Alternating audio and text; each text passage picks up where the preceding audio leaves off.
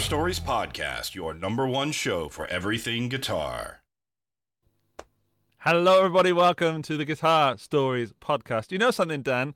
That theme tune has just reinvigorated me. I've forgotten how much I love it. And every time I hear it, I think that's our theme tune. But today, for some reason, it particularly rocked. I don't know why. Yeah, it's got some solid rock and roll vibes to it. So yeah, it really has. Welcome, my friend. Welcome. Thanks for inviting me. Episode 67.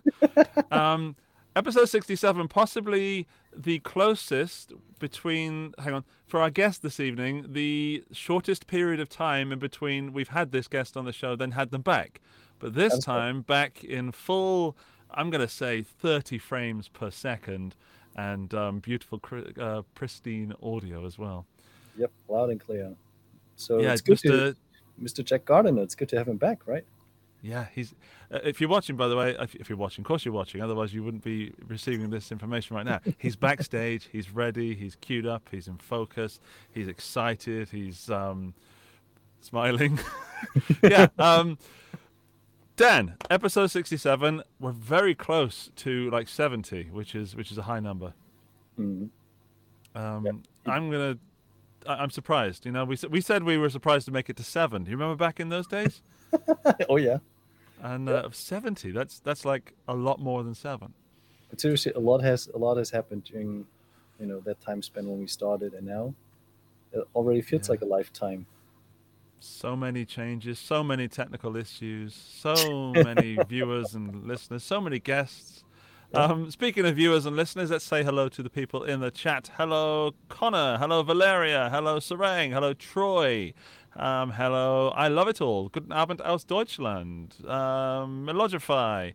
Justin Hombach is in the chat. Justin from last week. Hello, Justin. Fergie in France. Dr. Dan's in the chat. That's you, mate. Hello. Yep. Yeah. Ciego guitarist. Studio Humil is there. And then Sirkin Nissan 570. Haven't seen you for a while, mate. And Pooh Ninja, who's popping in just for a little bit today because he's got a meeting later on. He informed me earlier, because that's the latest Pooh news. Sweet. So our viewers are actually like excusing themselves if they have to leave earlier. Yeah, actually, I got 2 people message me saying I might not be able to make the show tonight, or might only make a little bit. Isn't that awesome? That's really cool. The geek community is very well behaved. Them's the rules. Also, if you're listening to the audio version, be careful in your car driving, or be careful, or good morning if you're having your breakfast and listening, or good afternoon if you're lazing on a Sunday afternoon. Yeah. Just make yourself comfortable. Take your sippy cup or a nice bottle of Spezi and enjoy it. Oh, actually, my cup is matching your T-shirt.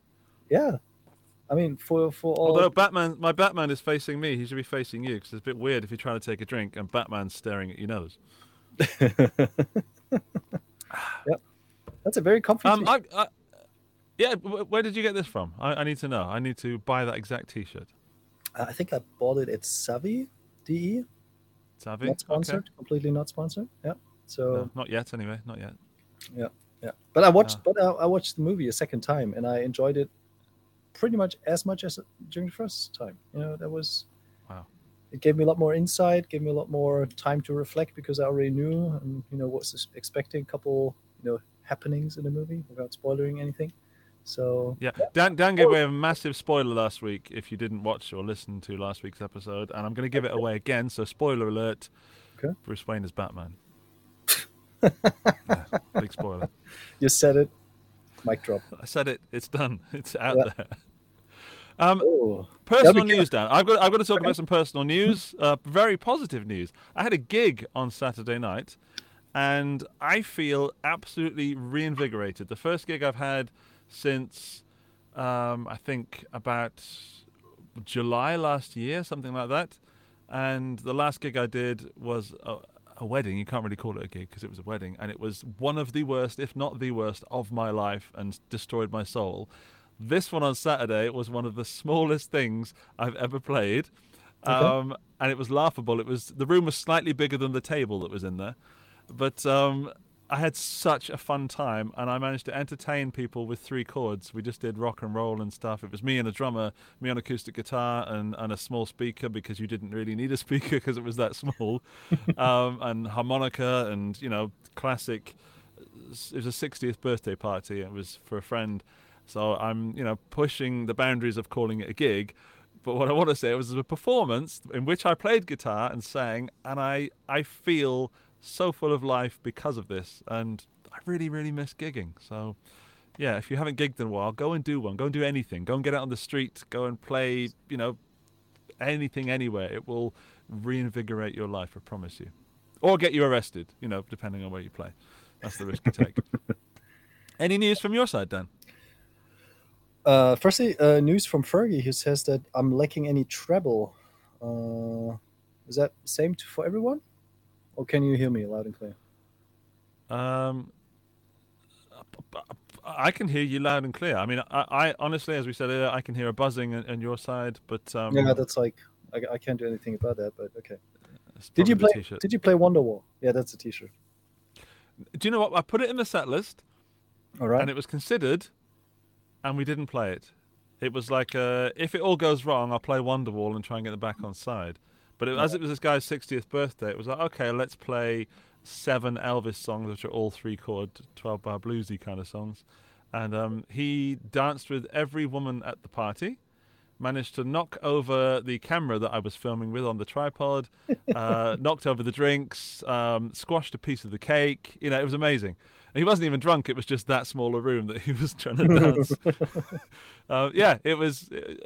We didn't play Wonderwall. Sorry. Apologies to all the Wonderwall fans out there. I'm not ashamed. It's not even a guilty pleasure. I play Wonderwall for anybody. Yeah. But it's always good to have such a fallback song. The song that you could play at 4 a.m. in the morning if someone woke you up, because that kind of gives you safety back. Even if you bumped a little bit and you had a song that didn't really work. I always like that, to have like a couple in the arsenal. Yeah. I won't win any cool points for the songs that we played, but I will win people smiling and being happy points, and that's matters to me much more. Sadly, more news, I guess, is that it was the day that was announced that Taylor Hawkins had died, and the drummer Hans Peter was particularly sad, and so was I. Yeah, so he was really, really down, and he might even be watching or listening, but you did a really good job. You smashed those skins hard, and Taylor would have been proud of you. So, yeah, sad news about that. That's an understatement, but there's not really much more I can comment on that hasn't been commented already. So I'm very sad that he's gone. Great performer. I mean, one of the greatest drummers. Yeah, truly. I saw him with Alanis Morissette in the late 90s. I saw him with the Foo Fighters many times. And can I share this just with you, Dan, because no one else is listening? Sure. I used to have a bit of a thing for Alanis Morissette. Oh, what? Yeah, I really did. And I went to see them play live, and I was watching her thinking, yeah, she's crazy. I quite into that. And for some reason, my eyes drifted off her, and I was totally fixated with Taylor Hawkins then. So he got me off my Alanis Morissette sort of fixation. Oh, wow. So thanks for that. Saved me, just in case she was ever to meet me, and it's never going to happen there anymore. Isn't it ironic that both have like long blonde hair? Sorry, did you mean to do that? Yeah. You did. Okay. Of course. Sorry. Oh. Yeah. Both long blonde hair, right? Both have long blonde hair. Alanis Morissette. Was she brunette? She was super brunette. She had long brown hair, and she was spinning around in circles, and it was going out, and I was going, she is nuts. Okay. I love that. Okay. So you went from brunette to blonde. And from female to male. It was absolutely fine. Yeah. Quite a change, but I got accustomed to it quite quickly. Yeah. And Taylor was a handsome guy. Very much so. Yeah. Speaking of handsome, Jack's still with us. Still there. Have you got an introduction for our guest this evening, Dan? Of course. A rather brief one, because I foolishly threw away the other one, and sometimes it's kind of hard to kind of rewrite stuff like that. But of course, let's give it a shot. So, tonight's guest is Jack Gardner, who's a British solo artist and session guitarist based in Switzerland. Jack has been playing the guitar since age 15, later took lessons from Tom Quayle, who taught him how to play many of the crazy fusion-y legato licks that Jack is now known for today. In 2017, he joined Stu Ham for a comprehensive EU tour and also became a member of British pop rock band China Crisis as their new guitarist. And in 2020, Jack released his debut single Sky Blue Pink featuring Owane that was followed by the EP Escapades, with which Guitar World praises as, Andy, now listen carefully, a fusion masterclass with an execution to die for. Whoa. And I think that's what some people said about my show on Saturday, actually. Fusion of crap songs and beer. And if this wasn't already like icing on the cake, then there's another quote from Tom Quayle, who, when I told him that Jack would be on the show, he said he's probably one of the nicest chaps in the whole industry. And that's, if one of the nicest chaps like Tom Quayle is already saying that, that's like up there, top That's level. nice to the power of nice. That's exponentially nice. And he's squirming in his seat. Sorry, Jack. Nice to see the British has not left you, even though you're in Switzerland. Okay, well then, without further ado, ladies and gentlemen, Mr. Jack Gardner. Hello, Jack Gardner. What's going on, guys? Thank you for having me. Thank you for having me again. You're welcome. This is technically the third show that you've been on in the space of a couple of months. Actually, you got applauded last week because I mentioned that you'd bought a Wi-Fi extender so you could be on the show and make sure that things were working. So thank you for doing that. Is that a true story? Yeah. Okay. He's been on it, has he? Yeah, because I got a random comment from him the other day, like looking forward to Tuesday with your Wi-Fi extender, and I was thinking, or has he hacked into my, personal messages here? I'm not saying that he did learn from last week's show, but Pooh is all knowledgeable. He's omnipotent. Nice. Sorry. Yeah, thanks very much. Yeah, a pleasure to have you on. A pleasure to hear and see you. Welcome to Guitar Stories 67. You've been bumped up a few numbers. I think it was 62 you were on. So. Well, hopefully we'll get a full 1 by 70.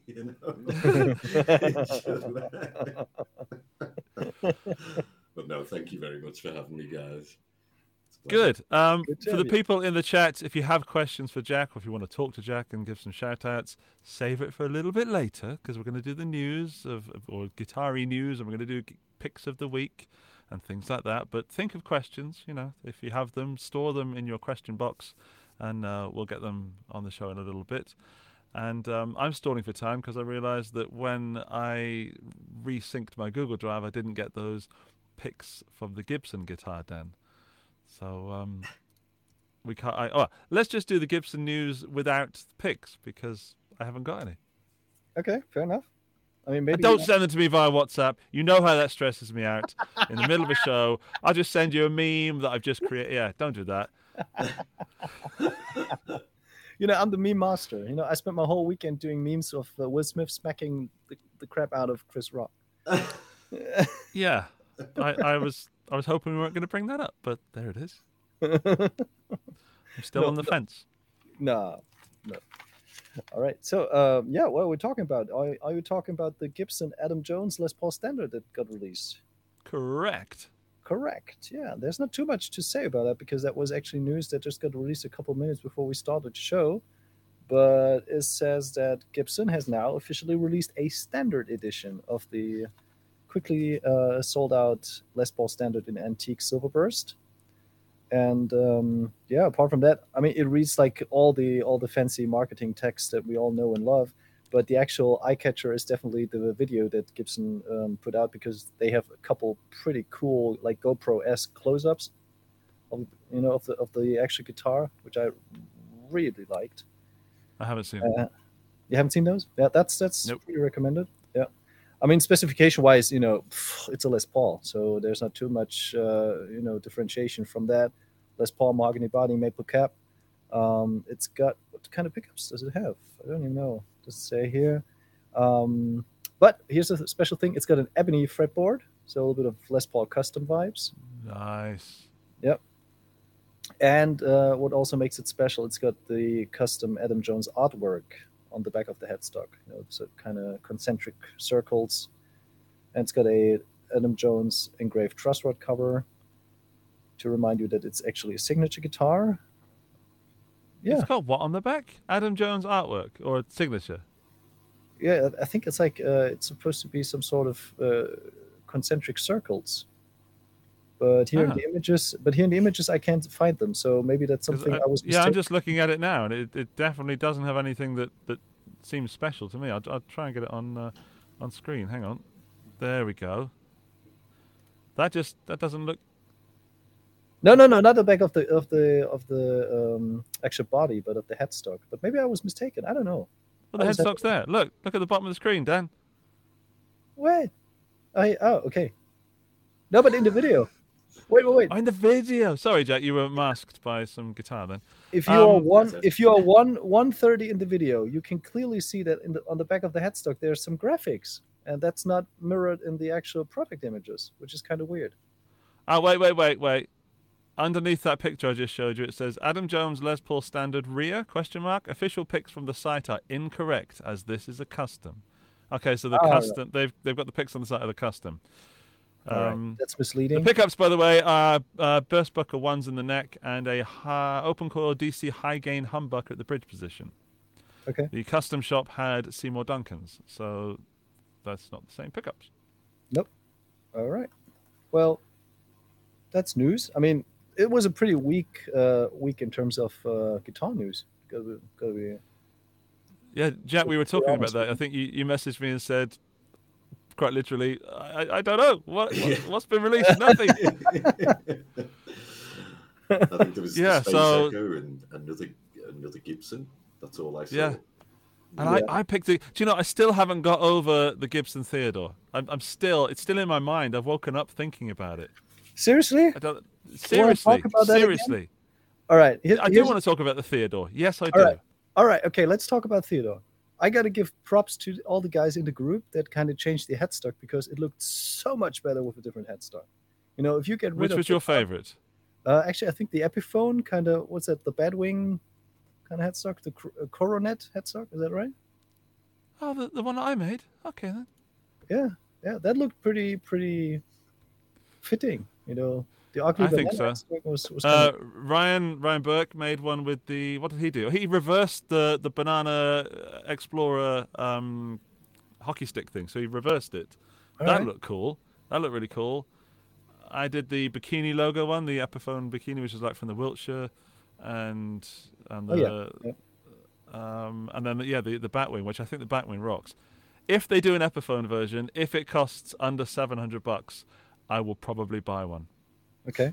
If it has a thick neck, like a 58 neck, a big chunky neck, I will 100% buy one, and I'll even go up to 1,000 in that case. You have my word on that. All right. By the way, I know you hate it, but I sent you actually a screenshot of the back of the headstock. So in case you want to show it. There it is. Yeah. Yeah, I heard the WhatsApp thing ding, and I thought, I know what that is. That looks a bit witchy, pagany. Yeah, it does. Let's summon some demons. Okay, well, I guess the next piece of news is that we're talking about Gibson again, and we don't often talk about that particular guitar company because they don't often do things that please us, but they have. They have. We might actually have a Gibson guest on in the show, if you remember, Dan. We're not going to mention who it is. Yep. I'm not saying it's not Slash, but we might have a Gibson guest on at some point in the future. They have confirmed they will come on. Very similar. Very similar. Right. Oh, right. Let's move on from Gibson. Let's pretend that the Theodore doesn't exist, and we'll go for, I don't know. Let's say your pick of the week, Dan. My pick of the week. Yeah. Yeah. Okay. Dan's pick of the week. Dan's pick of the week. All right.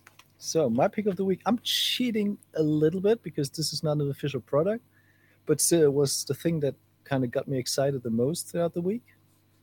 and as soon as Andy is sharing an image, I will commence with describing it. And it was actually the confirmation by Wolfgang Van Halen, who said that they are working on a semi-hollow EVH guitar.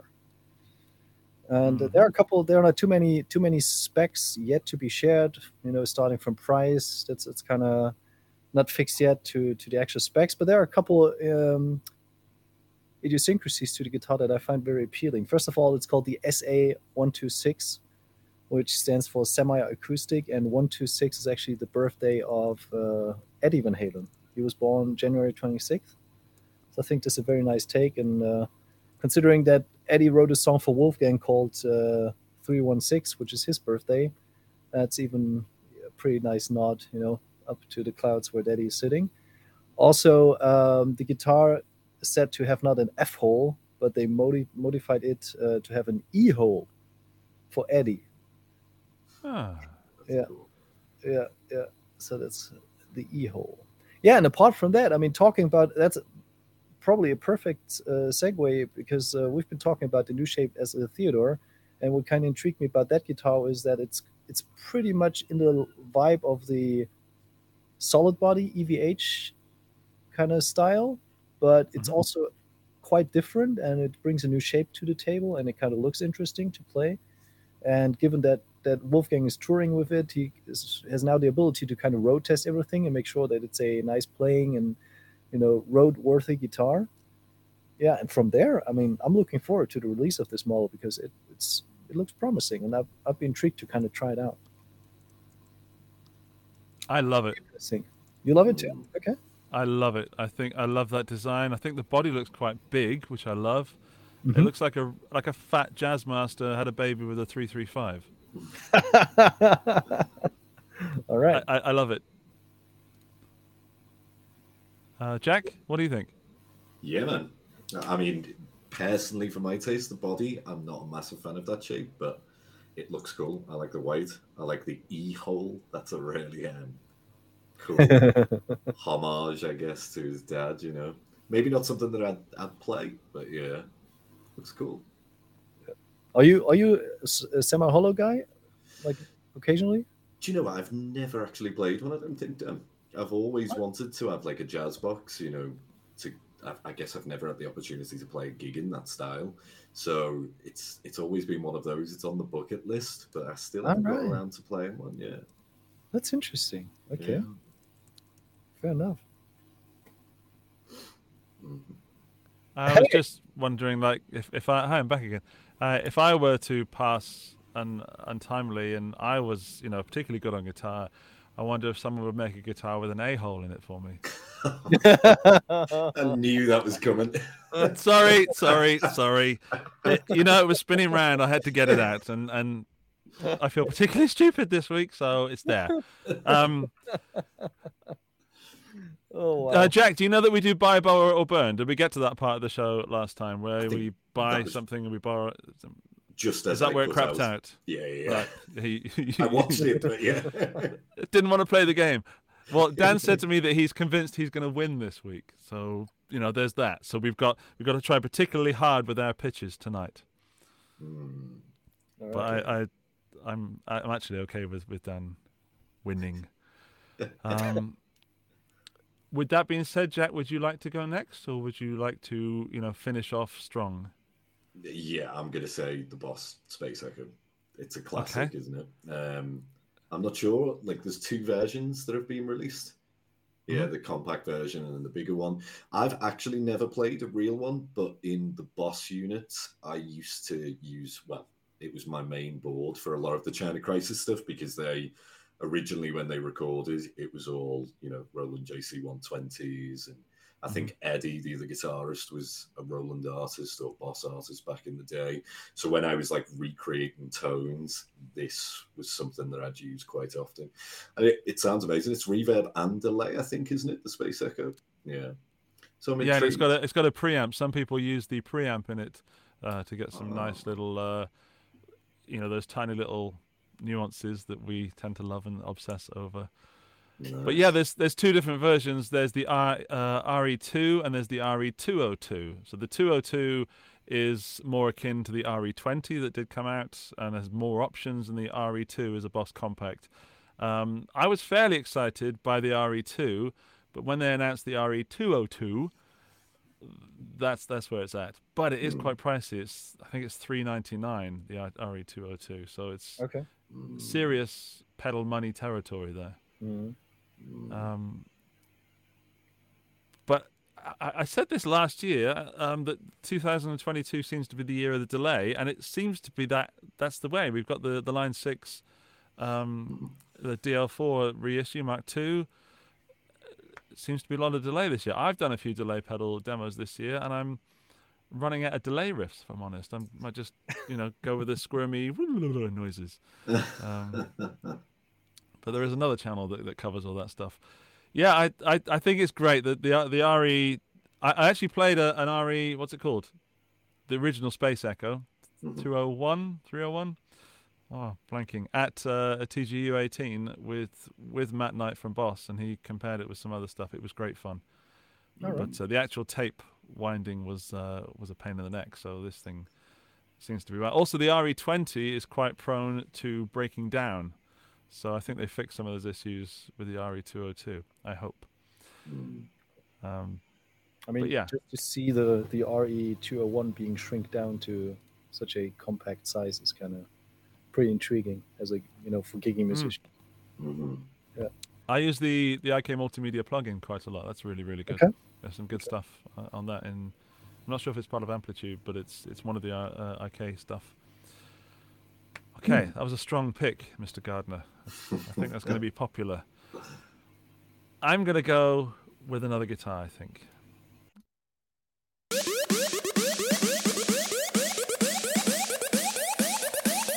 Andy's Pick of the Week. Okay, I have picked a Fender guitar from one of the JV series. There are 4 on screen at the moment. There are 2 Strats and 2 Tellys. The one that I have chosen is the Strat with the humbucker at the bridge, and this is the Fender JV Modified series. So they've reissued stuff from the 1980s, and the reason I've chosen this is because of the neck specs. So we've got a basswood body, but it's a soft V profile with a 9.5-inch radius, which is absolutely my bag. I think that's going to feel amazing. So that's I didn't really look at much of the rest of the guitar, if I'm honest, apart from the price, which is about 1,200 euros. I just think with that neck, any guitar that has that neck profile excites me. And also it's really vintage looking, but it's got a humbucker at the bridge, which sounds like fun. And it's, I don't know, I think the colors are pretty. So this one is two-tone sunburst with a white scratch plate. There's a white one with a white scratch plate. There's a gold telly with a white scratch plate, and a white telly with a gold scratch plate, which normally I would be all over that telly with the rosewood neck, but I had to go for the Strat because it really excited me. I was surprised to see you pick not the Fire Mist Gold telly and instead go for the Strat. For the Strat, yeah. Hang on, let me just check the specs of the telly because it was the Strat that spoke to me. Hang on. It also has the soft V. All of these have the soft V at a 9.5-inch radius. So I was rather surprised. I think it's because I still haven't found my perfect Strat. Okay. I found my perfect telly. It's this one. It's here. It's a custom shop telly. It's 52. It's got also a soft V 1056 neck. I don't think I'll ever beat that as a Telecaster. I still haven't found my favorite, my number one Strat, even though I have a custom shop Strat that is close to the telly. That's what I'm thinking, Dan. I think that's why I've gone for this Strat. So okay. That's interesting. I'm trying to understand myself here. I think that's my thinking. So I mean, if I'm going to win this week, I'm probably going to have to cry or something like that, or tell a sad story. That's a strong pick. It's a very strong pick. I like that it's got the vintage Alnico humbucker in the bridge position because it's much more versatile with the HSS configuration. Also, I mean, the made in Japan stuff is always pretty amazing. So they are Fujigen made, and I mean, the price tag at $1,350 is absolutely fair for what you're getting. So I think it's a good package. If you're in the market for a guitar with that kind of vintagey radius and the soft V, that's probably worth considering. Mm-hmm. Yep. I agree. I think we can all agree. Sorry.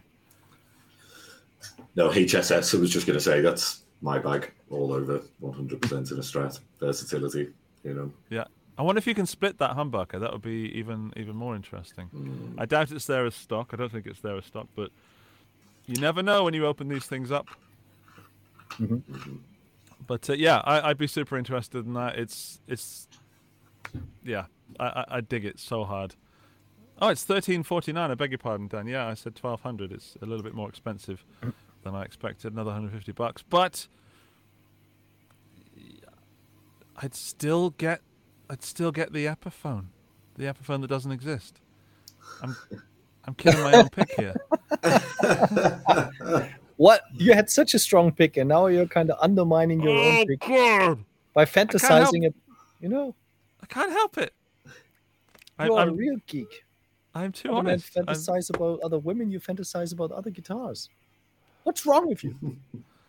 Yeah, sorry. Well, it's the way it is. Let's go to our chat and see what the chat is saying about our picks. Sarang is saying it's the first ever proper run with Fujigen that Fender have done, right? That's a question. They only briefly did something with Fujigen in the 1990s. I'm not sure, but I had a 90s Jazzmaster, which I actually returned to the shop because I couldn't understand the bridge because I was young and stupid, or young and uneducated and without the internet back then. And I really, really regret taking that back. That was a mistake. But yeah, that was a great guitar apart from the bridge, which I later realized you need to shim the neck and file the thing and do the thing with the thing, and then you've got a guitar. Studio Humil, they're going to do some picks. There, can I bring up the chat? There we go. Right. Studio Humil would do all that stuff. Okay, let's play the little jingle because I've managed to fix the jingles, and we'll find out who's going to get bought, who's going to get borrowed, and who's going to get burned. Buy, borrow, or burn. Right. Fergie in France is going to buy the Space Echo. Get in there, Jack. Borrow the white Strat, and sadly burn the EVH. I love EVH. Got a Wolfgang, but this is just marketing. That's a strong take. Ooh, how do we feel about that, gents? That's a strong take. I don't think I agree with that. I don't know. They're not marketing it yet. He's just playing it on tour. So. I see his point, but I like the guitar. But I'm happy that you didn't win, so I'm torn. Valeria would buy the Space Echo, 2 for Jack, borrow the EVH out of curiosity, and burn more Fenders. What? What is going on, Valeria? Okay. Studio Camille has a 94 Fuji Strat. It's very good. Cool. Troy Collins would buy the semi-hollow, borrow the Strat, sunbake the Echo. Okay.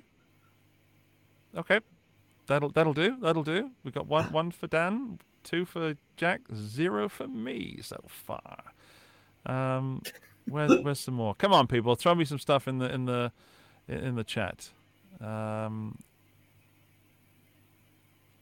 JV. No, JV is not Jimmy Vaughan. It's Japanese vintage.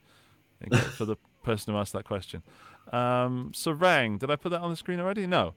Buy the Boss RE202 because hell yeah. Borrow the E-Holocaster because hell yeah. ×2. Burn the JV Strat because A, doesn't have interesting colors, and B, don't like soft V. Right, Sarang. Burned. I am seriously losing this week. Can I change my pick back to the Gibson from last week? If I'm gonna get burned, I want to get burned with full intention. Christopher Lewis, let's do a couple more. Word, buy the Boss, borrow the Strat, burn the EVH. Oh, that's not a nice thing to say about Eddie, but Eddie was. I'm not going to say that. Some nice things not said about Eddie, but I don't know. I never met him. Christopher Lewis obviously has met him. Seagull guitar, buy the Strat, borrow the EVH, burn the Space Echo. Yes! The only comment that counts so far.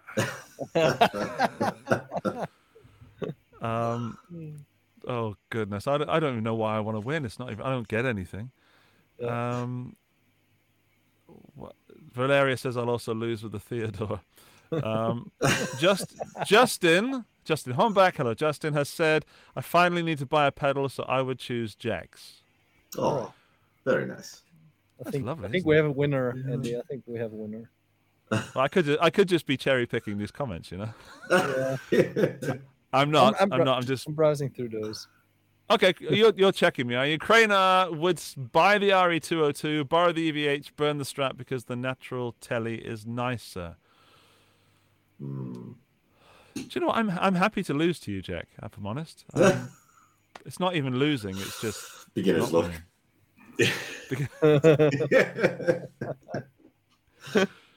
Okay, then I'm going to pick for Dan. I think Dan would buy the EVH. No. I think Dan would also buy the Boss, borrow the EVH, and burn the Fender. Daniel? Doctor? Nope. I would burn the Boss because I've got already my perfect delay pedal.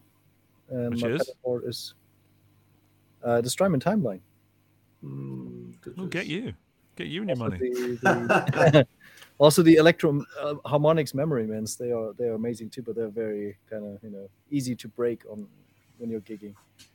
So yeah, that's a tough one actually. I'm very kind of. I like the Japanese stuff they put out, so I'm actually intrigued to try the Fender and buy the EVH because I only have like one semi-hollow guitar, and I'm really digging the looks, especially because, like the Theodore, is so much different to conventional shapes, and it's got its own take, and it's got a cool retro vibe with the kind of all the dings and dongs, the kind of relic finish. So yeah, I'd say I borrowed Strat just to give it a shot against maybe an AZ. And buy the EVH. There you have it. Okay. How are we doing this? Jack, do you want to guess for me? And then Dan guesses for Jack?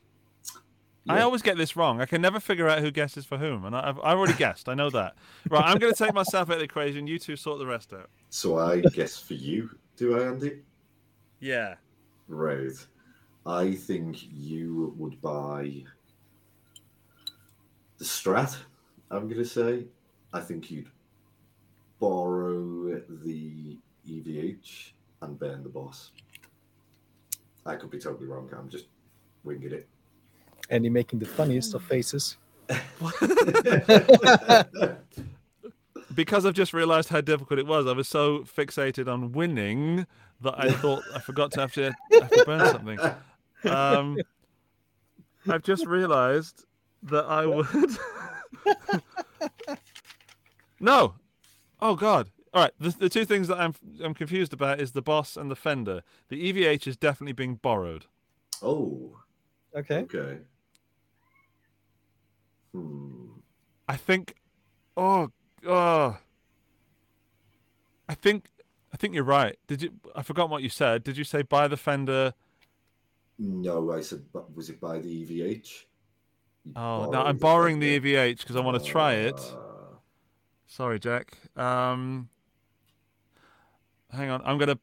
Oh, this is tough, isn't it? How did the people in the chat do this so quickly? No wonder I end up complaining and people... Yeah. Okay. I'm buying the Strat, I'm borrowing the EVH, and I'm burning Jack's Boss. I'm very sorry to everybody involved. Oh, but only because it's the game. That isn't actually what I'd do, of course. But, hang on, let me just fix it. If that isn't the Strat of my dreams, that I hope it is with that neck, then I would then burn the Strat. And buy a Gibson Theodore. Jeez. All right, now Jack, Dan knows to guess for Jack now, right? Okay, right, yeah. I'm rubbish at this. For Jack. Jack definitely buy the Boss because it's probably a very versatile pedal, and he can make beautiful sounds with it. He would. Oh, that's difficult now. I mean, he already said that he doesn't own a semi-hollow, so he might probably be intrigued to try out the Wolfgang, the SA, what was it, 126 guitar. And I mean, he's got so many HSS guitars, and his arsenal of Ibanez and other guitars is probably super big that he doesn't need another Strat. So despite it probably being a pretty good instrument, he would burn the Fender. My assumption. What do you say, Jack? I'm gonna say actually you can never get too many Strats. So, wow. Okay. So no, I'd buy the Boss 100%. Ah! Just because I think that would be a cool thing to have in the rig. Borrow the Strat, but I really didn't like the look. Sorry, Eddie, but I didn't like the look of that. The what is it? The EVH.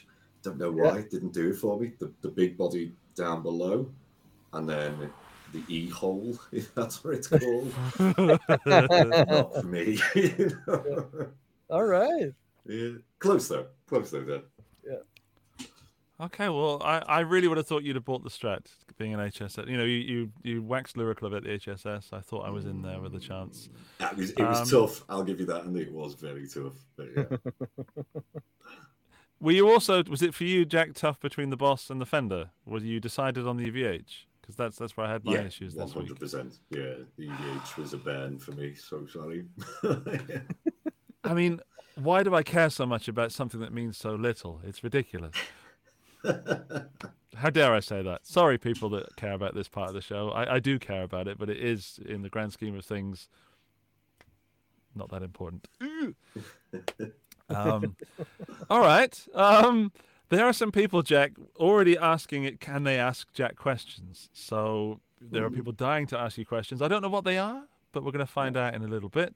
The gear stuff is over for a little bit. We're going to talk to Jack about headless guitars, because we started this conversation last time, and Jack, you have at least one headless guitar, and I'm not sure if they're a gimmick or a travel guitar or they're actually a decent instrument.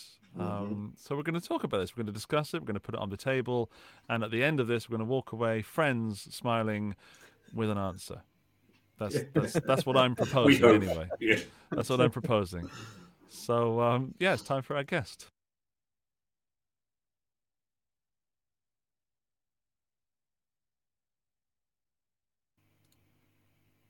Right, as I said, if you have any questions for Jack, please put them on the screen now. I will save them to my little favourites folder, and we will get them on there. Firstly, we'll re-welcome you to the show, Mr. Jack Gardner. Welcome back to the show. It's been a while. Hey, dudes. Yeah. So what's changed since we spoke to you last? What have you been up to? Something good, I think. I can't remember if last time we'd started the process of the new album. I don't know if I mentioned that. Well, I don't even know if it lasted that long last time. So. I don't recall you saying anything about it, so Let's say no, you didn't. Right, a new album, you say? Yeah, so we are in the final stages at the minute. We're recording final leads. This is with Owain. We started writing, I think, was it 2 months ago, maybe? And yeah, it's just like the process, because there's two of us working on it pretty much all the time. It's really quick. We hardly ever have any arguments. It's a case of like, I write maybe 1.5 minutes to 2 minutes, then he'll write another minute. It's just like a super easy process. But now we're having some slight issues with noise in this apartment in Switzerland, so we are trying to battle that, figure out ways to get rid of it essentially. And I have some new pickups in my guitars, which I can't say too much about, but we're prototyping some really cool pickups in the AZs. That's why I've got a Tom Quayle signature, if anyone's seen that about. We're using that to test some single coils and humbuckers. So it's going really cool. You just released a video with that guitar, Spain, right? Yeah. With the Tom Quayle backing track. there's a backstory behind that because like I think in 2018, Tom and Martin were touring, and Tom was playing Spain every night as the very first song. So like basically, when we got off the venue, everyone was like, having that in the back of their minds, and it was like a disease. So at the end of the tour, he said like, "I promise, I'm never going to play that." Was that comment when he said, Yeah. now that makes sense, because it was like when he was like, "I'm spreading," I was thinking, yeah. He created his own pandemic. The Yes, Spain that was it. pandemic. Yeah. Everyone is playing Spain now. It's such a wicked version that he plays, though, isn't it? That backing track is ridiculous. For those of you who haven't checked that out, that's the Elba Triangle, I think is the name of the project. Mm-hmm. Really, really cool. Great track. And I was wondering when I saw you playing that, are you also playing in fourths like Tom does? No, I would right? not survive in fourths at all. Okay. Standard tuning all the way, man. Okay. Because I was figuring like about that. Tom, if Tom was your teacher, was it hard for you to transition from his fourths tuning, or was he giving you lessons in standard tuning at that time? No, so he would always stay in fourths, but the way which Tom taught me, I think we only had maybe like 4 or 5 formal lessons, where a lot of it is based around visualizing intervals. So yes, that will change for him when it comes to the B string and the high E string, but the concept is the same. You just have to translate it to your tuning, which, I mean, I did try going into fourths, I think, one day, and it lasted about 20 minutes before I realized that you couldn't play an open E chord or like an open D chord. Like, so function gigs would be a no-no. Imagine if you play an open E and you've got a C and an F as the top 2 notes. It's just, clash. Not nice at all. Yeah. All right, that's cool. Do you mind, Jack, if I go straight for this question from the live chat, because Sirkin has been asking for a while. It's quite a long question, okay? So I'll read it out, and then maybe you'll have an answer for us. It's regarding technique and stuff. So Sirkin Korkmaz says, Jack Gardner's touch is incredible. I've been working on Solo 1 in Modern Improv / Jam Track Central for 6 months, 5 hours a day, and I still can't play Clarity as much as him. Oh, man. I guess he played it in just 5 minutes and recorded. After 6 months, I realized that in some parts I discovered that some finger movements can be faster when hand stance is completely perpendicular to the ground. And now I have started all 6 months again. Did he go through these processes himself, or do some of the excellent points of this playing come from him as an innate talent? Jack. Oh, that is super sweet. Thank you so much, man. Way too kind. But the first part of the question, was it something about dynamics and clarity, I think you mentioned? It's on screen again. So Jack's touch is incredible. You just wanted me to say that again. I've been working on Solo 1. Feed me. I still can't play Clarity as much as him. So I think it's to do with clarity. And is clarity a track, or does he actually mean clear? I think by that he means like the dynamics and like the micro touches and things like that, which is something that I think I've really tried to work on. A lot of people, when like you're learning phrases or transcribing things or learning other people's music, you often can like only think about the notes and only think about the technique and, you know, that kind of side of it. Whereas for me, if I'm listening to a player, I'm always listening to what makes them sound like them. So like the vibrato, the subtleties, the micro bends, you know, like things where you're bending from a note which is technically wrong, it's technically flat, but it fits the whole minor third thing into major third. You know, there's that perfect sweet spot in between. And that's something that I find that like a lot of players tend to neglect. Like for me, if I hear like a player play a ridiculous line and then there's bad vibrato at the end of it, I'm put off. Like I won't really listen anymore. Like bad vibrato kills people, I think, you know, in that sense. So for me, one thing I always would suggest is like listen to guys that really have control over those dynamics. A perfect example is Andy Timmons. He is like the king of that. But also like the blues guys, a lot of people especially in like the metal world, tend to neglect the blues players and treat it as like, the boomer stuff. But that's where a lot of feel, in inverted commas, and touch and taste and tone comes from. And that's what I find in a player kind of makes them stand out from other players.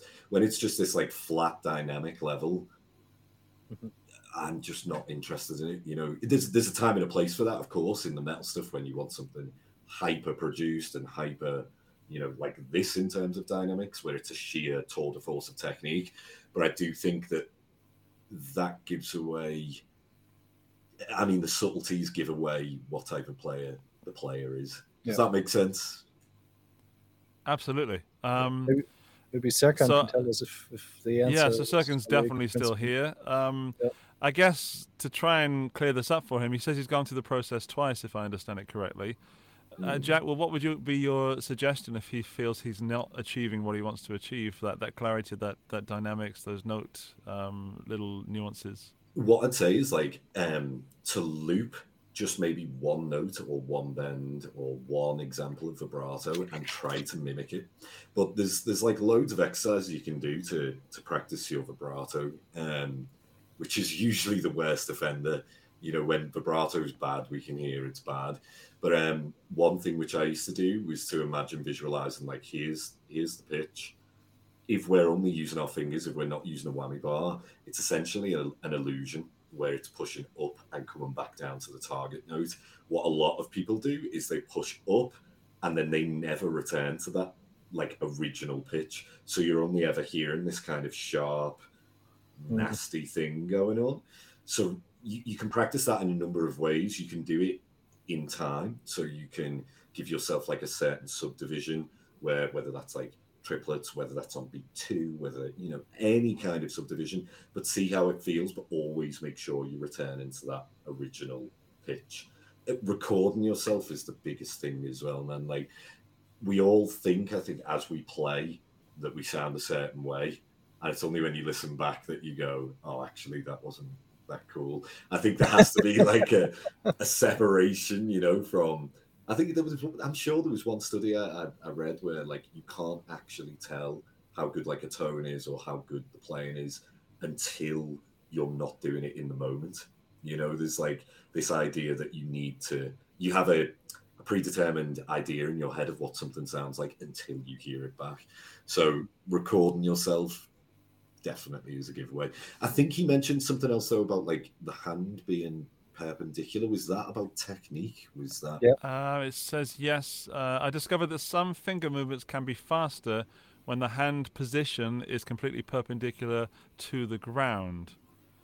Right. Okay. I think I know what you mean. As in, like, it's like this part of the hand is facing vertically down. That's how I understand it. So, like a very classical approach, right? Like thumb behind the neck. Rather than angled for comfort. Yeah, like in terms of hand positioning, like, I mean, I started with classical guitar, so that I remember the book that they gave us in school had like a picture of the hand and a hammer, and it was basically like if your thumb comes up, the hammer comes down. When you're like a 9-year-old kid, you're thinking this is a bit brutal. Yeah, I probably shouldn't do that. It must have been a book from 20 years before I was in school, but so that was kind of drilled in. I always think that classical position is 9 times out of 10 better for technique, keeping the thumb behind. But there's no strict rules with it. Like sometimes if I'm playing something that's mega stretchy, my thumb can angle behind here. The majority of the time, it tends to be somewhere in between, especially for the legato, like the first and the second finger. But again, it depends on the stretch. But then again, a lot of the bending stuff and the subtlety stuff, if I call it that, the thumb has to come over, and that's to give the support to the bend. So yes, for technique, practice with the thumb below and keep the hand nice and straight. But if you want to nail those subtleties, it can be much harder if that thumb is behind. I think a lot of people with vibrato, and I'm sorry I'm bringing it up again, but that like good vibrato saves lives. Like this, like the finger movement, I see a lot of guys do that where they're using their finger to get the vibrato sound. That for me personally, doesn't work. That's when it sounds rubbishy. Like, you should be able to practice like the whole movement of pulling down. Like, I don't know if you guys know Chris Book. Have you guys watched him at all? Yeah. Like, you see physically moves the guitar like as he's playing. It's the movement. I've seen guys like John Mayer. I do this sometimes where the thumb actually comes completely off the neck, and it's this movement. So like the whole arm, rather than the BB King move. BB King was doing that. He was moving, really, really far. Brian May's kind of the opposite. Brian May does a lot of the side to side, and that's where I get some of my stuff from when I do actually add some vibrato. I'd like to put something forward to Serkin, and that's string gauge. I'm just thinking maybe just thinking something else, that the string gauge you're playing could be too thick. Because I know that when I'm playing on 9s, I have a lot more control over my bends than I do when I'm in 10s, and maybe that's something in case your hand position is fine. I can't believe I'm trying to give advice over Jack Gardner, but it just popped in there that string gauge might be a factor to consider. Yeah, like, I don't know about you guys, I'm a 10s guy through and through. 9s, I feel like I can't control my bends at all, but they do give better tone, don't they? So it's apparently 11s I don't mind, but I find that if the setup is bad, this starts to ache. If it's a guitar that's set up perfectly, then 11s are fine, but 10s seem to be like the happy midpoint. So I hope you're still here, Jack. Thank you for that. Some personal service. I'd love to know, Serkin, if we are anywhere near what you were asking, and if there's anywhere near a solution. And at the very least, that was really interesting to hear you talk about how you achieve it, Jack. It was I zoned out for a little bit. I was just fully focused. I forgot I was on the show. I was listening, getting my personal tuition. Sarang is asking, have you tried 9.5s, Jack? No, I didn't even know that was a thing. Now you do. Now there's something to try. So if you've got any questions for Jack, any burning questions, let us know. I really want to talk about this headless thing, because when I think headless guitars, for some reason, Jack, you're one of the first people that pops into my head. Now, Dan, you'll do a much better job than I will, because Jack, being an Ibanez artist, you can tell us shortly about the headless Ibanez guitars that are on offer that Jack seems to enjoy. Well, is that the play, like the position where I do the shameless marketing plug? No. Absolutely, go for it, mate. Go for it. Actually, here's the thing. I didn't even I've never met Jack before, so it's pretty cool that we get the chance to meet here. And I wasn't really involved into the process why he picked the guitar. So I'm actually probably the worst person to ask why he was picking the headless guitar. What I can say about them is that they are super light, but they are also surprisingly powerful when it comes to the tone that they create. And me not being a headless guy and ending up actually purchasing one of the Q models from Ibanez was probably a sign that they are pretty easy to play, even for an average player that's not used to neither the slanted frets nor to the headless construction. But I just find them super comfy. They are powerful, and there was something from it visually I didn't gravitate towards them, but tone wise and from the feel, it was something that felt pretty comfy, and I liked. So I ended up buying one. What about you, Jack? What was how were you involved in the whole project and Yeah, so I think Tyler had reached out way back when they were still prototyping them. And I think I chose the QX52, which is the dual humbucker, isn't it? But part of me kind of wishes that I'd gone for one of the HSS ones that I'm used to tonal wise. But no, I mean, for me, I played headless guitars before, so I knew kind of what the ballpark is with them. And what really surprised me, I think, was how, although other companies are building headlesses, they tend to either be really expensive or it's this low price range kind of thing where you lose that quality. And I feel like with the Q series, like this is personal now, like that they nailed that. There's the ergonomics there, there's the playability. In terms of the neck itself, it's one of the easiest necks I've ever played. Like when you go from the Q back to the AZ, sometimes it's like, oh my god, this feels like a dad guitar, you know, like it's much bigger kind of thing. I call the Q like my little super shredder, because if I need something that's really technical, it's the one to go for. Like the slanted frets, at first I didn't understand. I thought that they were like true temperament, but the more I think Tyler explained to me that it was for, you know, when you play like chordal ideas with the right hand. Correct. Like that's something that I don't tend to do, but I found actually with voicings with the left hand that was more ergonomic up there. You know, when you have like a real tight spot, that felt great to me with the left hand, which was cool. What else about them? There was something I was going to say. The roasted bird's eye with Babinga. That's a really cool looking neck. I think it's one of them that I maybe like on an AZ. It does look smart with the gold hardware as well. Mine's jet black. I know the others, they've got like a blue burst, I think, haven't you, Dan? Like a HSS one. Yep. That's why there's a quilt maple cap. Yep. Yeah, I really like the looks of that. The only like downside I'd say for mine with the pickups is that they're a little bit dark for my liking.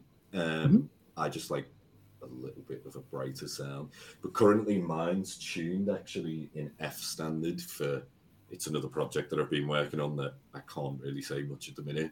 And what I noticed was actually that I didn't need it set up. Even though I was going into F, it was just like, bump, there we go, we're happy, we're gonna settle. So yeah, I'd say like overall, in a couple of words, it's a super shredder. One thing I did forget is that there's no bashing the headstock on the desk. That is super important. Like the amount of times my AZ, I've gone like this and gone, oh my god, I've done it again. You know? Yeah. Who wins, the desk or the guitar? I don't know, actually. There's a few chunks on both, I'm sure. Let's call it draw. Call it a draw, yeah. The first headless I played belonged to Guillaume from Thomann. He had the classic Strandberg, and being a kind of back then, it was so long ago in both time and I guess experiences. I looked at it and I thought, what the hell is that? And I just didn't get it. And I knew Guillaume was a very stratty kind of guy, and he had this Strandberg, and I thought, it just didn't fit. My eyes could not understand what was going on. And then he showed me the neck of the Strandberg, which is this sort of half hexagonal sort of shape, very square, very angled, even though the edges are rounded off. And he said he loved it, and he let me have a go, and it was one of the best moments I've ever had. A complete flip as a looking at something to playing it, and then having a player's opinion. I thought, wow, this is super comfortable. The way the body sat into my body. I loved the guitar, and I had to give it back, of course, but really, really did enjoy. And I think it was the one that looks like a telly, so it was particularly cool looking once I got past that weirdness of it, which I think is what turns a lot of people off from headless guitars. And I've been reading the live chat sneakily, and I think most of the comments that are coming in are about appearances rather than technique or feeling ability or the comfort that some of the headless guitars offer. And I'm going to wager that some of the people commenting have never actually played one and have just looked at one and are similar to that person I was when I saw Guillaume playing that Strandberg and said, bleh. And I'm not trying to convert anybody, it's just I was that person.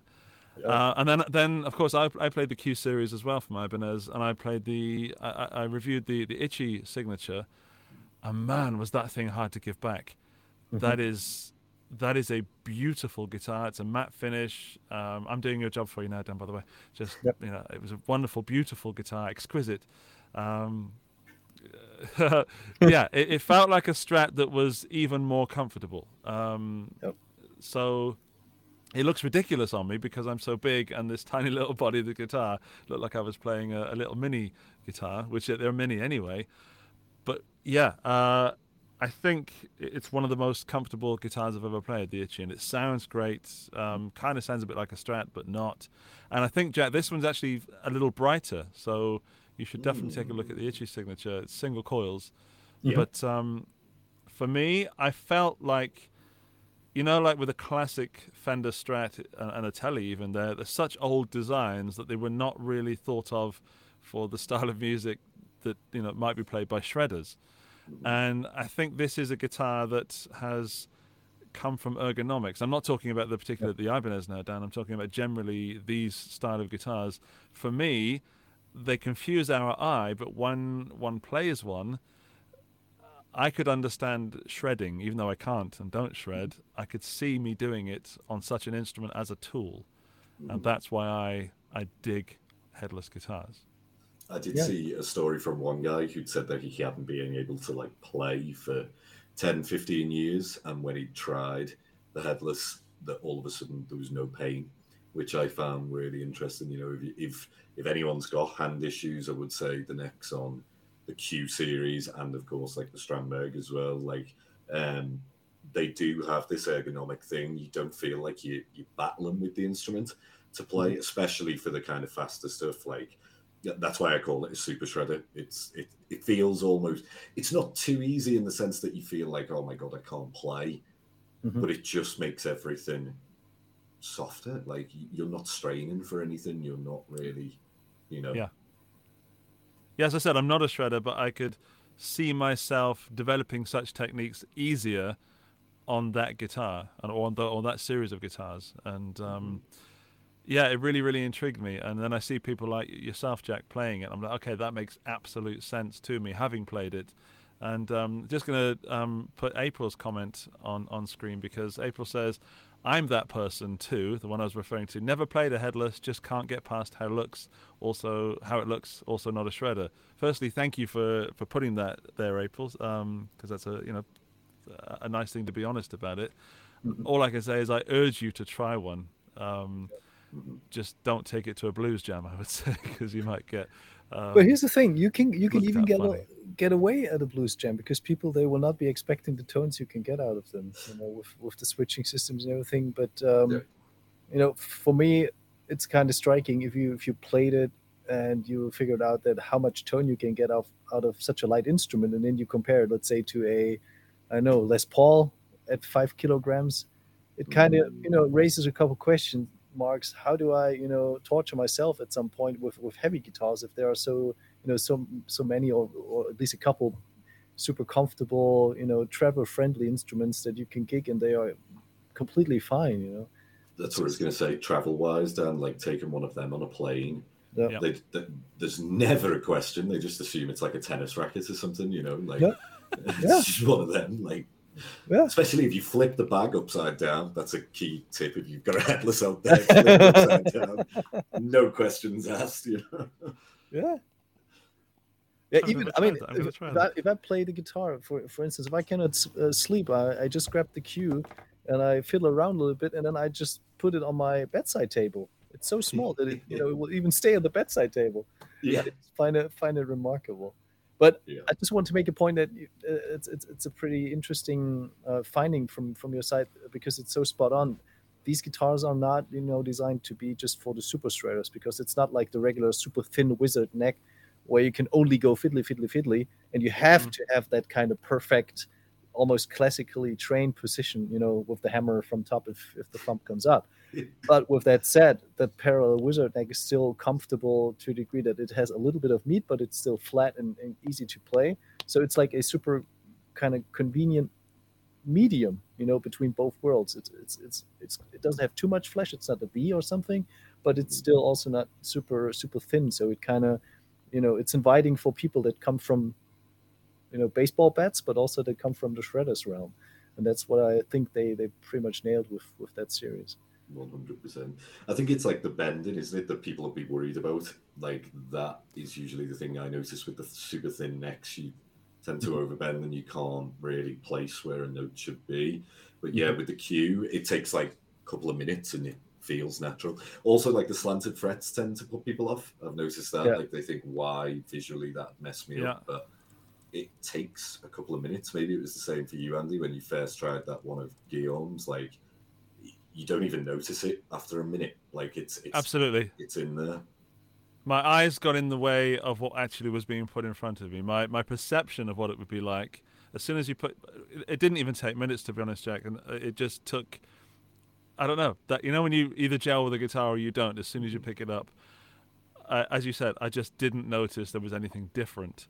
Yeah. And once I had, once I'd convinced myself that if I just played the guitar like I normally would, it would find the right places where the frets should be.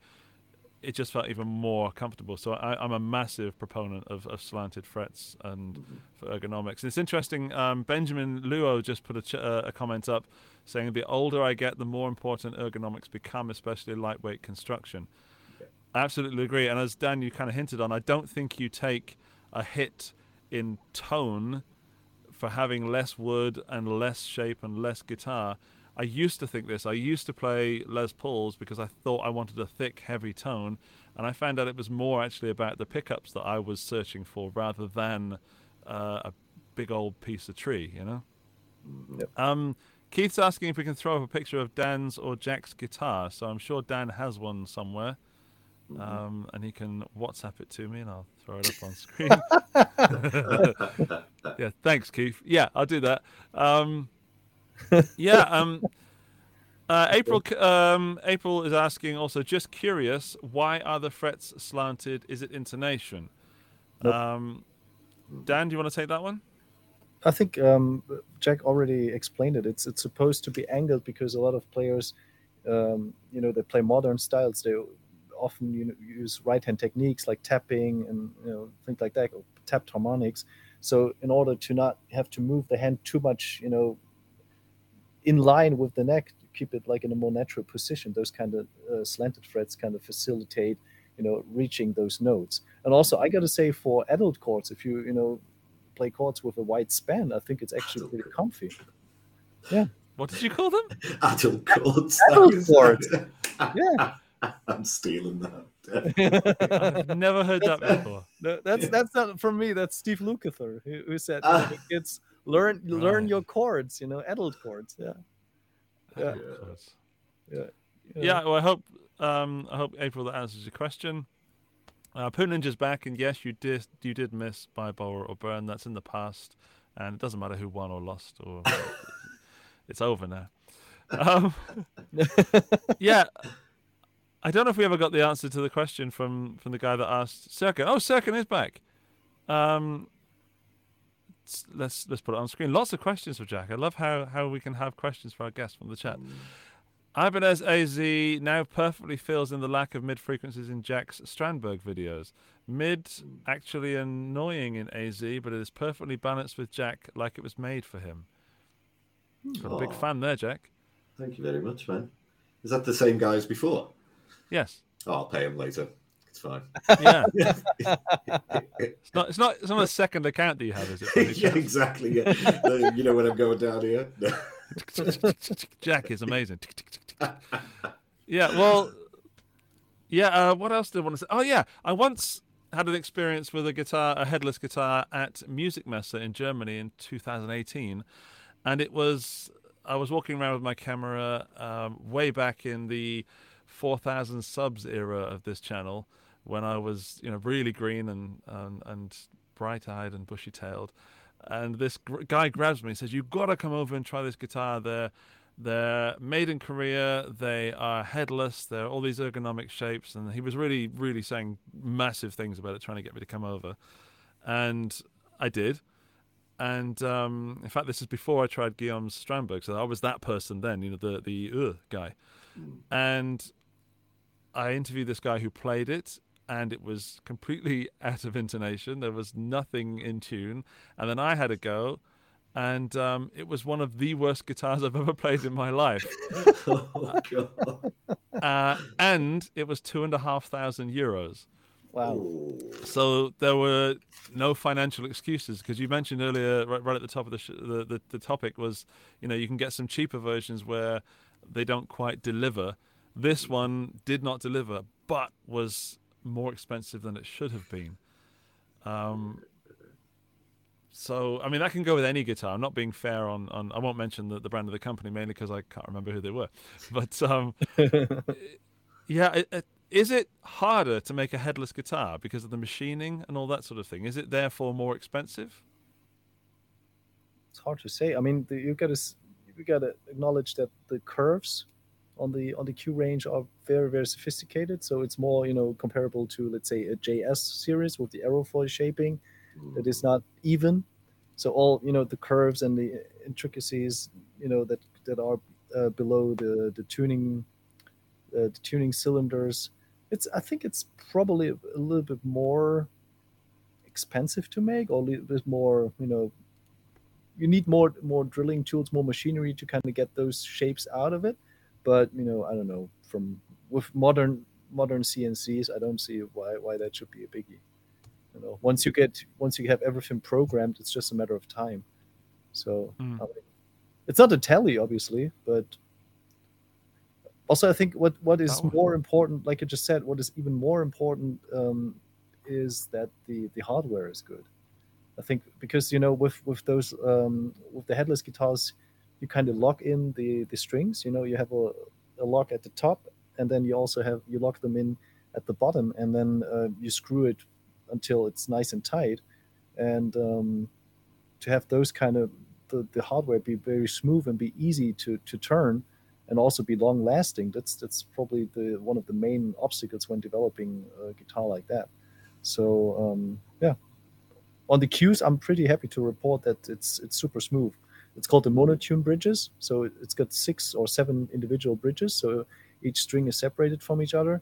And, tuning the guitar, it's a breeze. It's super smooth. It's, you can reach it super easily. And for me, that's one of the most important parts. That's also why, I'm usually not a guy to use gold hardware, because over time that usually deteriorates and looks ugly, and even can, be detrimental to the actual use of the instrument or the trem unit. Yeah. But the Qs, they're good. Yeah.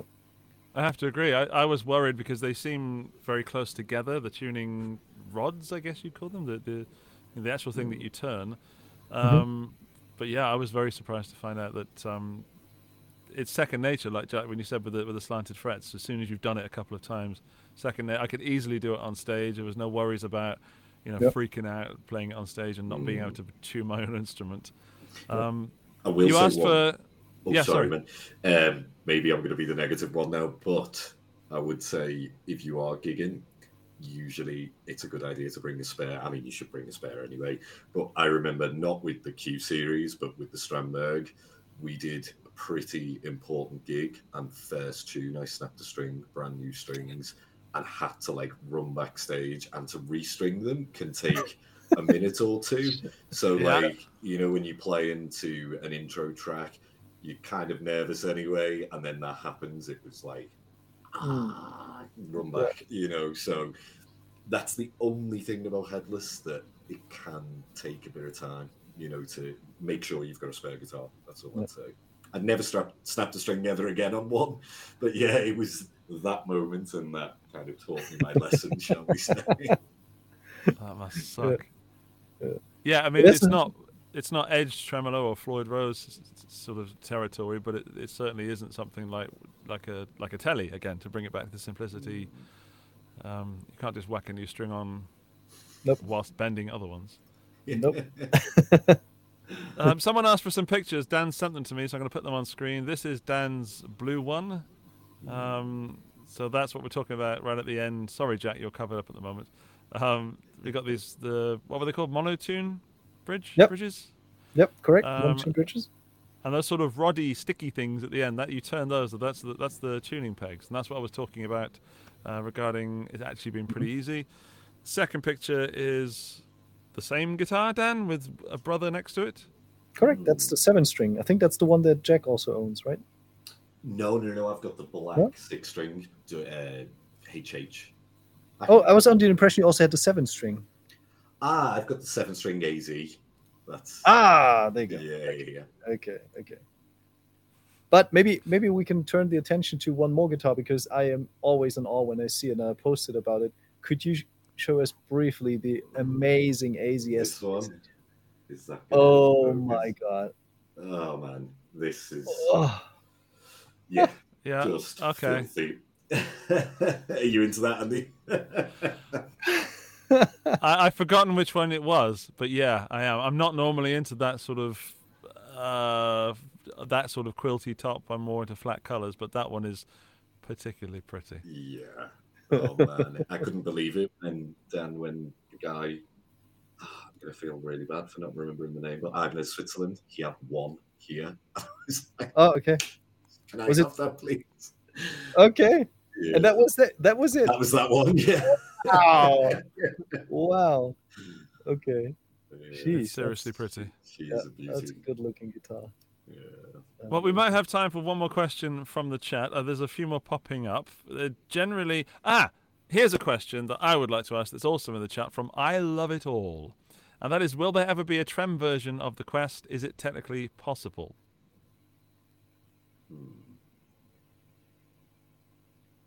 Goes to me. Well, It has been considered. I don't know. I don't think that there are like technical restrictions that would prevent the Q series in general to have a Trem, develop, but it's tricky. And I think we discussed it in earlier episodes. Developing hardware from scratch is usually one of the most expensive parts of designing an instrument, because you got to A/B and you got to talk to the manufacturers of hardware, because this stuff is proprietary. It doesn't exist, so they come up with shapes, with molds, and you got to do a lot of testing, and that's super expensive. Also, because of material. With the Jack mentioned the AZ line, they were testing materials for saddles, so you have to produce the stuff, get it to the artist, get some feedback, reevaluate, go back to the factory, do some fine tuning. It's a lot of labor, it's a lot of costs, and it's a lot of time. So it's not as easy as it sounds sometimes. Even if people come up with, oh, can't you do a lefty? Sure, you can, but with the monotune bridges, it's probably easier. But with a Trem unit, for instance, you can't just simply flip it. You have to create new molds and all that, and that's fairly expensive and time consuming. So I wouldn't rule it out, because there's a lot of demand from players, probably like Jack, but also from but also from dealers that see potential, and also from the market, because there are not too many headless guitars in that price range. But it takes time, and especially given the current circumstances with all the factories being closed due to COVID, I don't see it happen too soon. So yeah, let's see what the future will bring. I think that with the Itchy signature that I reviewed, the Trem system would have been the icing on the cake. It would have been the one thing that would, if I were a traveling musician, as we said, Jack, that would be the guitar that I would take then, because it's so easy to travel with, so easy to carry and play tennis with, as you said. But the Trem system, I feel like I might have been missing something a little bit. Even, that would have been, as I said, the little cherry on top. Yep. And thanks for answering that, Dan. I didn't want to put you on the spot or anything like that, but I thought if I asked you privately, you might just say maybe, but on a live show, you might actually give an answer. So I love it all. Thank you for asking the question, because I got to divert the blame onto you. Nice.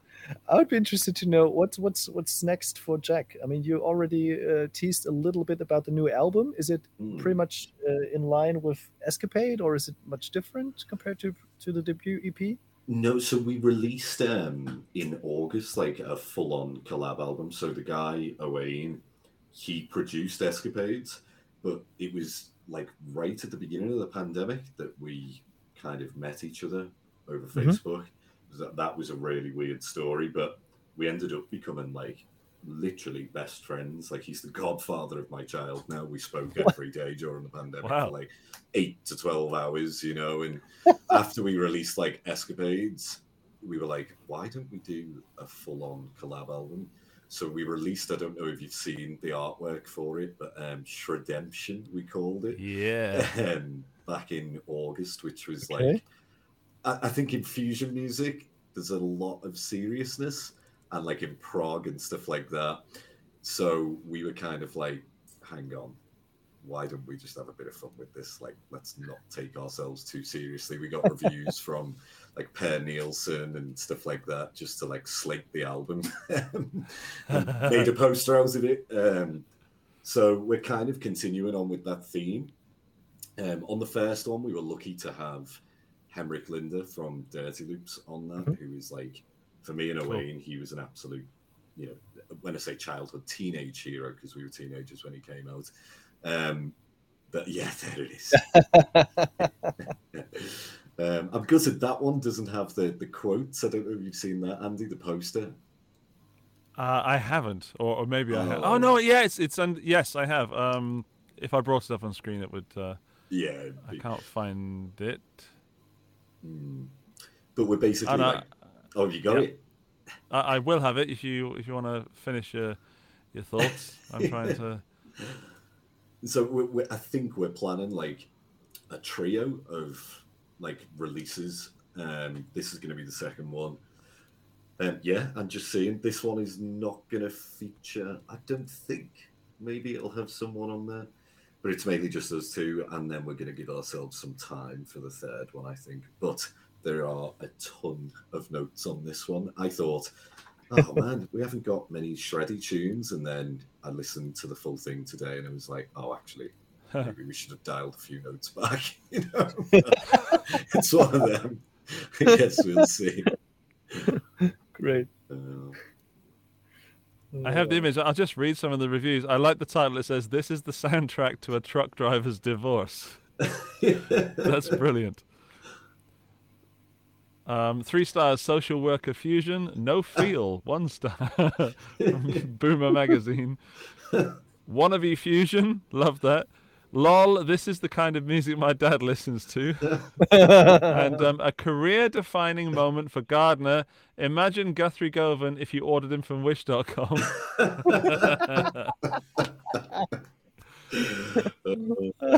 I love how much fun you've had with that. That's amazing. I really applaud that. That's fantastic.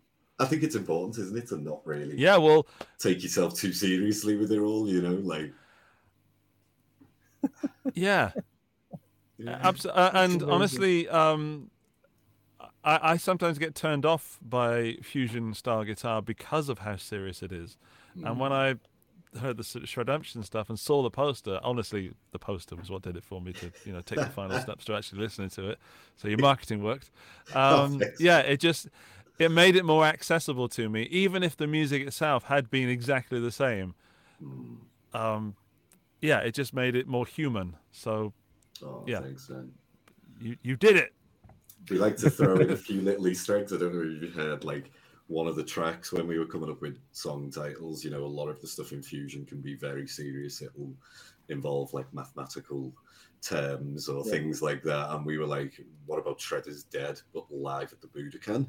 And so, like, there's a really bad clapson like sample in there at the end. I don't know if you've heard that, where there's like 5 people clapping Imagine the Budokan.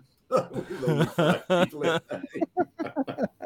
So stuff like that, like that. We're hoping to continue on this new album. At least we've got a meeting with the artwork guy tomorrow, and I think it's going to be just as ridiculous as the first one if we're lucky. Wow. I'll speak for Dan and myself and the entire Guitar Stories community when I say we wish you the best of luck, but not too much luck, that you still have to work for it, you know. Don't tell me that. It's been 2 weeks already, you know. Yeah, man, thank you so much for coming back, and I'm so happy to have you on for an absolute full show, almost.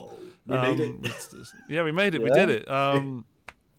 Yeah, thank you for answering all my headless questions. And I think, I mean, there was something I sillily posed. Is it just a gimmick for a headless, or is it an actual true instrument? And I can't decide for anybody, but hopefully listening to this, then at least I want to convert some people from looking at it and going, ooh, to actually just picking it up and giving it a go.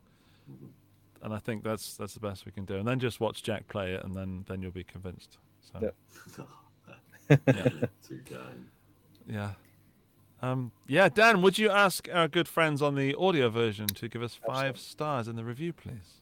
Absolutely. If you enjoyed this show, if you enjoyed Jack Gardner, do ourselves a favor. Grab your cell phone, grab the smartphone of your wife, grab the smartphone of your dog or your neighbor, and give us a 5-star rating on iTunes or on Spotify. And if you like, subscribe to Andy's channel and give this show a thumbs up.